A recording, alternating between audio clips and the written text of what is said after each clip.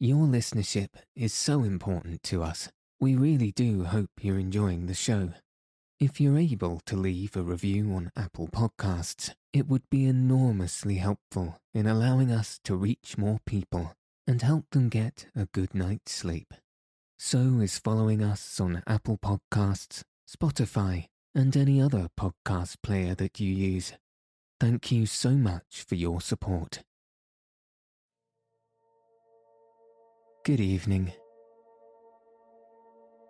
Welcome to Send Me to Sleep, the world's sleepiest podcast.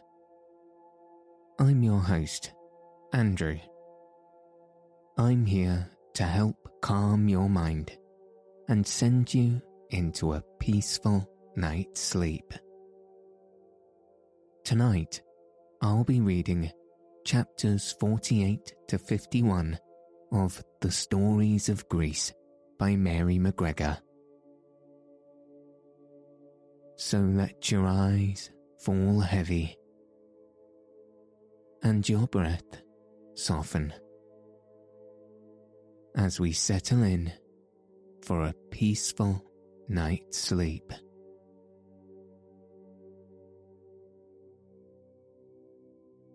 Chapter 48. The Battle of Artemisium. While Leonidas was fighting so bravely on land, Themistocles was with the fleet at Artemisium.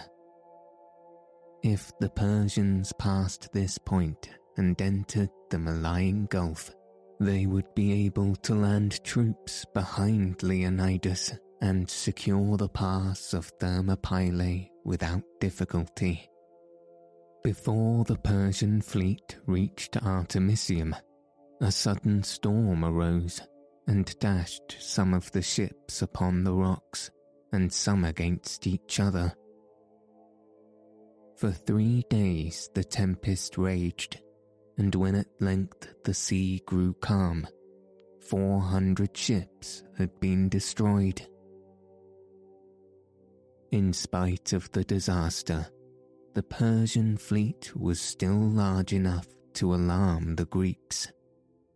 When they saw it sailing off the north of the island of Euboea, Eurybiades, the Greek admiral, wished to sail away. But the inhabitants of the island went to Themistocles to beg him not to let the fleet desert them. So fearful were they that they offered him 30 talents, about £5,800, if he would use his influence to persuade the other admirals to stay and protect their island. Themistocles readily took the money and sent 8 talents, about £1,500, to Eurybiades and his colleagues to bribe them to remain in Euboea. The next night, another storm arose, and again many of the Persian ships were scattered or dashed to pieces on the rocks. But when the wind fell, the ships were repaired, and the 2 fleets met in battle. The struggle was fierce and long, but though the Persians lost a greater number of ships than did the Greeks, yet the fleet under Eurybiades was so heavily damaged that even Themistocles saw safety lay in retreat. At the same time, tidings reached him of the defeat of Thermopylae, and he knew that Xerxes would soon be marching to the south. The fleet must hasten home to protect their own coast, and did not stop until it reached the island of Salamis. But as they sailed, Themistocles bade the captains of the Athenian fleets send some of their ships to the rocks where the Persians would search for water. On these rocks, Themistocles ordered to be cut in large letters these words: "Ye do wrong, O Ionians, by going against your fathers and bringing Hellas into slavery. If ye can take our side, if ye cannot, then fight for neither. But if this also is impossible, at least in the battle be slack and lazy, remembering that ye are sprung from us, and that we are fighting in a quarrel which ye begun." By these words, Themistocles hoped to win the Ionians to his side, or if that might not be, he hoped at least to make Xerxes so suspicious of them that he would be afraid to let them take part in the battles which had yet to be fought.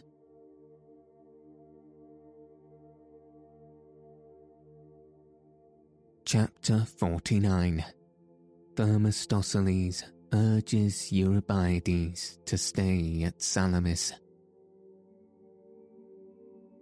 After Xerxes had secured the pass of Thermopylae, a march of 6 days would bring him to Athens. There was no army in his way, for the Spartans and other tribes in Peloponnesus were now fortifying the Isthmus of Corinth, so as to protect their cities from the foe. If the Athenians wished to save themselves, they would have to desert their city and seek refuge elsewhere, for it was impossible to hold Athens against the great army that was marching towards her. Yet even to save their lives, how hard it was to leave their homes, their temples, their gods.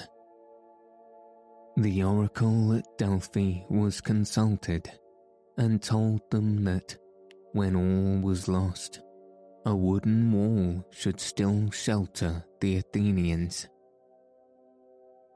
Some there were who believed that the oracle meant that if Acropolis were fortified with timber, it would not be taken by the Persians, and these shut themselves up in the citadel and refused to leave the city. But Themistocles knew that the only way to save the people was to get them away from Athens, and he used all his eloquence to make them willingly go. When it seemed that he had failed, he tried another way. He began to work upon their superstitious fears. He told them that Athene, their own goddess, had already deserted the city, and taking with her her pet snake, had gone to the sea. He assured them that the walls of wood of which the oracle had spoken were the good ships that were at Salamis, waiting to defeat the Persians and put their fleet to flight. At length his words prevailed, and the old men, women, and children were sent to the island of Salamis, while the fighting men joined the fleet. In the confusion, many faithful animals were forgotten. These ran along the shore, while the ships carrying the fugitives sailed away. One faithful dog leaped into the water and followed his master's ship until it reached Salamis. But when he had dragged himself out of the water, the poor creature was so exhausted that he lay down on the shore and died. Meanwhile, Xerxes was marching towards Athens.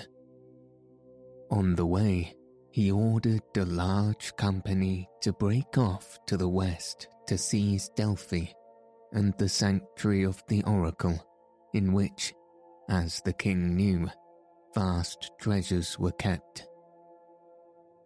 No Greek would have dared to rob the sacred temple.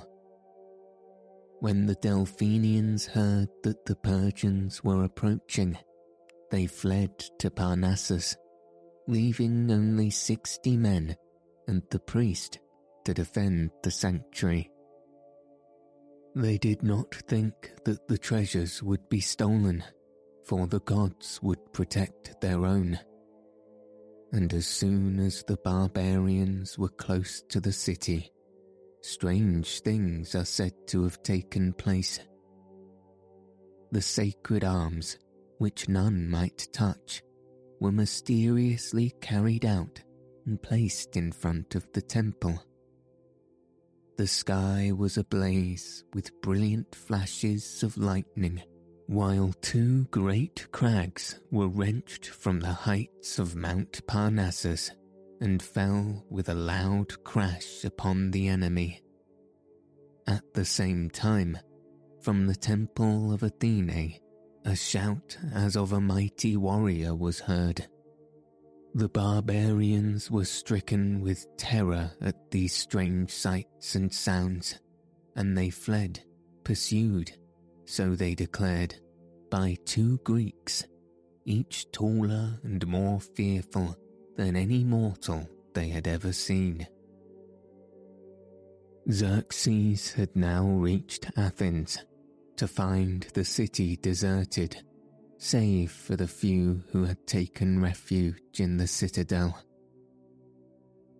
These defended themselves bravely, and as it was difficult to scale the height on which the Acropolis stood, they were able, for a time, to keep the enemy at bay. But at length, the wooden defences, in which the people had put their trust, were set on fire by the burning brands of the enemy. At the same time, a band of Persian soldiers discovered a secret path on the north side of the citadel. Although it was steep, they at once began to climb, and before long they reached the summit and entered the citadel. The defenders were slain, the temples were plundered and burned. As the Greek fleet lay in the narrow strait between Salamis and the Attic coast, the Athenians saw smoke and flames rising from the burning city. They were filled with grief as they gazed upon the destruction of their homes and temples, while their wrath burned hot against the destroyers.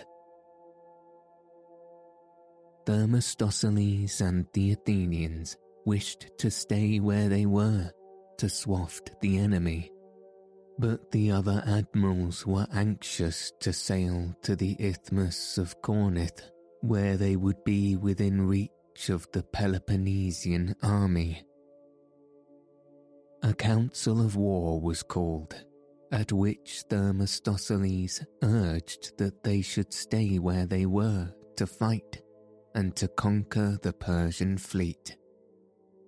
He reminded the other admirals that in the narrow strait of Salamis, the big and heavy ships of the Persians would have no room to move and would be captured without great difficulty. But no one agreed with the Athenian general, and the council broke up after having agreed that the fleet should sail to Isthmus of Corinth on the following day. Themistocles was so sure that it was a mistake to move that he went alone to Eurybiades and earnestly begged him not to withdraw. His gravity impressed the commander, and he promised to recall the council to discuss the matter once more. No sooner had the admirals again assembled than Themistocles rose, without waiting until the council was open, and again explained the urgent reasons why the fleet should stay to fight. The Corinthian admiral was angry already because the council had been reopened. He was angrier still as he listened to the words of Themistocles.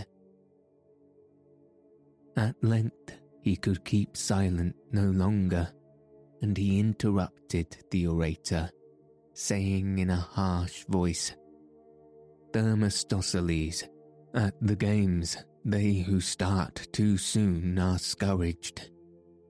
"True," answered the Athenians, "but they who loiter are not crowned."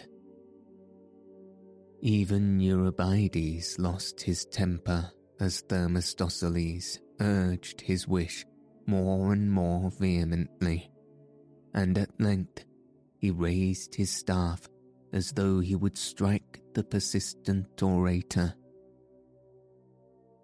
Themistocles looked calmly at the admiral and said, "Strike if you will, but at least hear me." His self-control pleased the Spartan commander. He let his army drop to his side and listened until Themistocles had ended his speech. But although Eurybiades said nothing, an officer began to taunt Themistocles, saying that he was the last man who should urge them to stay at Salamis, for he had now no city to defend, as Athens was in the hands of the barbarians. "A base fellow art thou to use such a taunt," answered Themistocles. "True it is that we have left our houses and our walls, for we will not endure to be made slaves for such things. But in these 200 ships here ready to defend you all, we still possess the fairest city in Greece." Then turning to Eurybiades, he said, "By remaining here, thou wilt show thyself a brave man. By going away, thou wilt destroy all Hellas, for with the war on land, the Athenians have nothing more to do. If thou wilt not stay, we will sail away with our 200 ships and build a city in the west, where the Persians will not trouble us." Then Eurybiades grew afraid, for he knew that without the help of the Athenians, the Greeks need not hope to conquer the enemy. So he agreed to stay to fight at Salamis. Chapter 50. Themistocles tricks the admirals. Eurybiades had determined that the fleet should stay in Salamis, but the other admirals were dissatisfied. When great numbers of the Persian ships were sighted, and when at the same time Xerxes was seen marching with his vast land forces towards the shore, they were more than dissatisfied. They were afraid. So they called a secret council, at which they resolved to retreat to Corinth, as they had wished to do from the first. To settle the matter, they bade the pilots get ready to sail. Themistocles soon heard what had been done, but he was determined to thwart the plans of his adversaries. He would force them to fight in the narrow strait of Salamis. So he sent a message to the king of Persia, and pretending to be his friend, he warned him that the Greek fleet had determined to escape. "If you wish to win a great victory, O king," ran the message, "seize each end of the strait before the Greek fleet sails away." Xerxes was overjoyed when he heard that the Greeks wished to escape, for it seemed to him that they must be cowards whom it would be easy to beat. So while Themistocles called together a last council of war and did all that he could to delay the fleet, Xerxes was busy securing the strait as Themistocles had bidden him to do. The pilots were on board the Greek ships, impatient to sail. The admirals were listening to Themistocles with but scant courtesy when the message the Athenians were so anxiously awaiting arrived. Themistocles hastened from the council to find that it was Aristides, his old rival, who had brought the tidings that the Greek fleet was shut in by the Persian ships. Flight was no longer possible. Then Themistocles told Aristides the trick he had played on the Persian king, and how he had at the same time duped the other admirals. Whether Aristides approved or disapproved of what his old rival had done, he believed that it was well that the battle should be fought in the straits, and he determined to support Themistocles. He himself hastened to the council to tell the admirals that they were surrounded by the enemy. At first the admirals refused to believe such evil news. They did not guess the truth, but they came so near to it that they said Themistocles had probably started the rumour so as to delay the flight. While they still talked, some sailors who had deserted from the Persians brought the same tale. The Greek admirals were at last convinced that a battle was inevitable. Chapter 51. The Battle of Salamis. On the morning of the battle, Xerxes ascended a golden throne which had been placed for him upon a rock that overlooked the sea. Around him sat scribes, ready to record the events of the battle. That they would all be to the honour of his fleet, Xerxes never doubted. Themistocles saw with pleasure that the wind was rising, making it difficult for the Persians to manage their unwieldy vessels.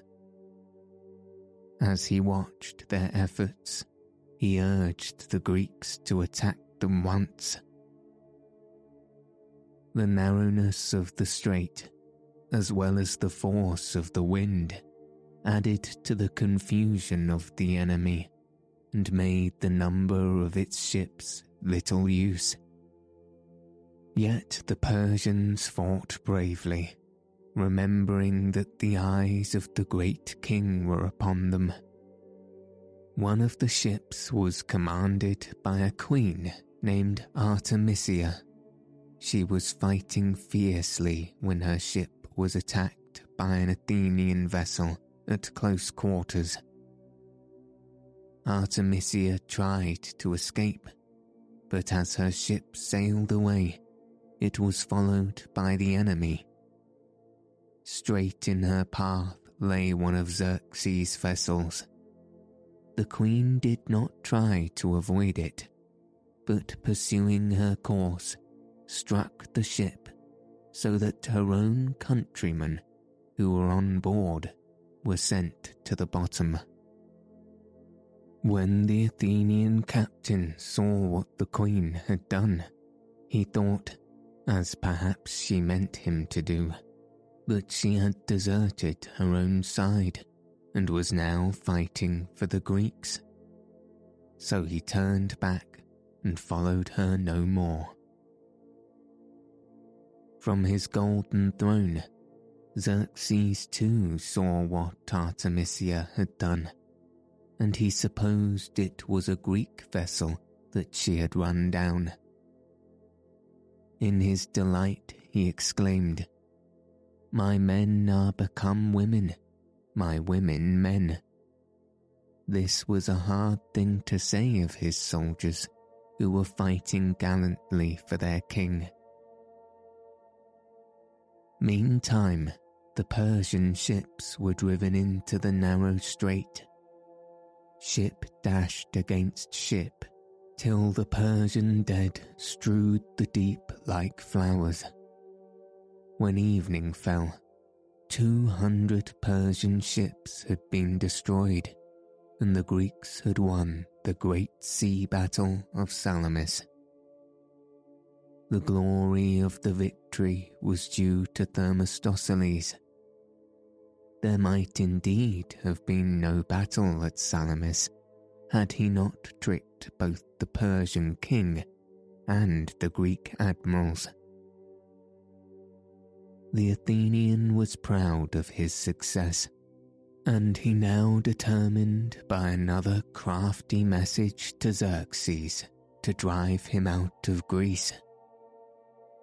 But first he sent for Aristides, and to test his wisdom, he told him that he thought they should sail to Hellespont to destroy the bridge by which Xerxes had crossed into Europe and by which he could return to Asia. "Rather than break down the bridge," answered Aristides, "we should build another, if by so doing we may hasten his departure." Now this was what Themistocles himself really wished, to hasten the king's retreat. So although he did not mean to destroy the bridge, he sent once again to Xerxes, and this is what he said. "O king, the Greeks are hastening to Hellespont to destroy the bridge by which alone thou canst return to Asia. Hasten then to reach the bridge, while I delay the Greek fleet, lest evil overtake thee." Once more the king fell into the trap Themistocles had prepared for him, for he set out in haste with the main body of his army for the Hellespont, leaving Mardonius with a large force to carry on the war as well as he could. The march to the Hellespont was a terrible one, for Xerxes had himself laid waste to the land when he advanced upon Athens, and now there was neither food nor shelter for his army.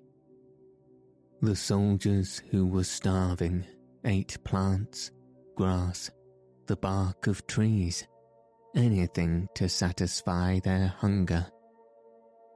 In their weakness, they were attacked by plague, and hundreds perished long before the Hellespont was in sight. Even when at length the gleam of water gladdened the hearts of the soldiers, they were soon stricken again with fear, for where was the bridge? The Greeks had not outstripped them, so this was not their doing. A storm had destroyed the bridge. Weak and hungry as they were, the soldiers had to rebuild it before they could cross over to Asia, where food and shelter awaited them. When the Greeks saw that the Persians were marching to the Hellespont, they were eager to follow them, but Themistocles persuaded them to go back to Athens to rebuild the city.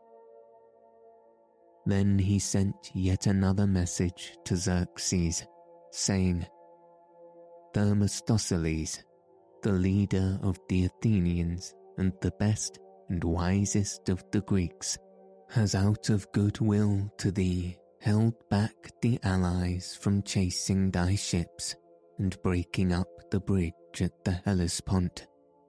So go thy way in peace."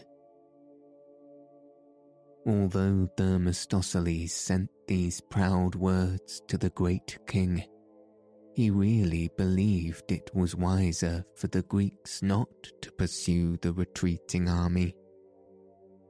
But he also wished to make Xerxes his friend, so that if at any time he was ostracized by the Athenians, he would find a welcome at the Persian court. Greece was full of rejoicing when she heard of the victory of Salamis. The generals of the different states met at Corinth to propose a reward for the bravest and wisest among themselves. Each general wrote on a tablet the names of 2 whom he believed to be worthy of the prize. They were not very modest, these brave soldiers of Greece, for each general wrote his own name first, though nearly all added beneath the name of Themistocles. The Spartans gave their meed of honour to the great Athenian, for a crown of olive was placed upon his head, and he was presented with the most magnificent chariot that Sparta had ever produced.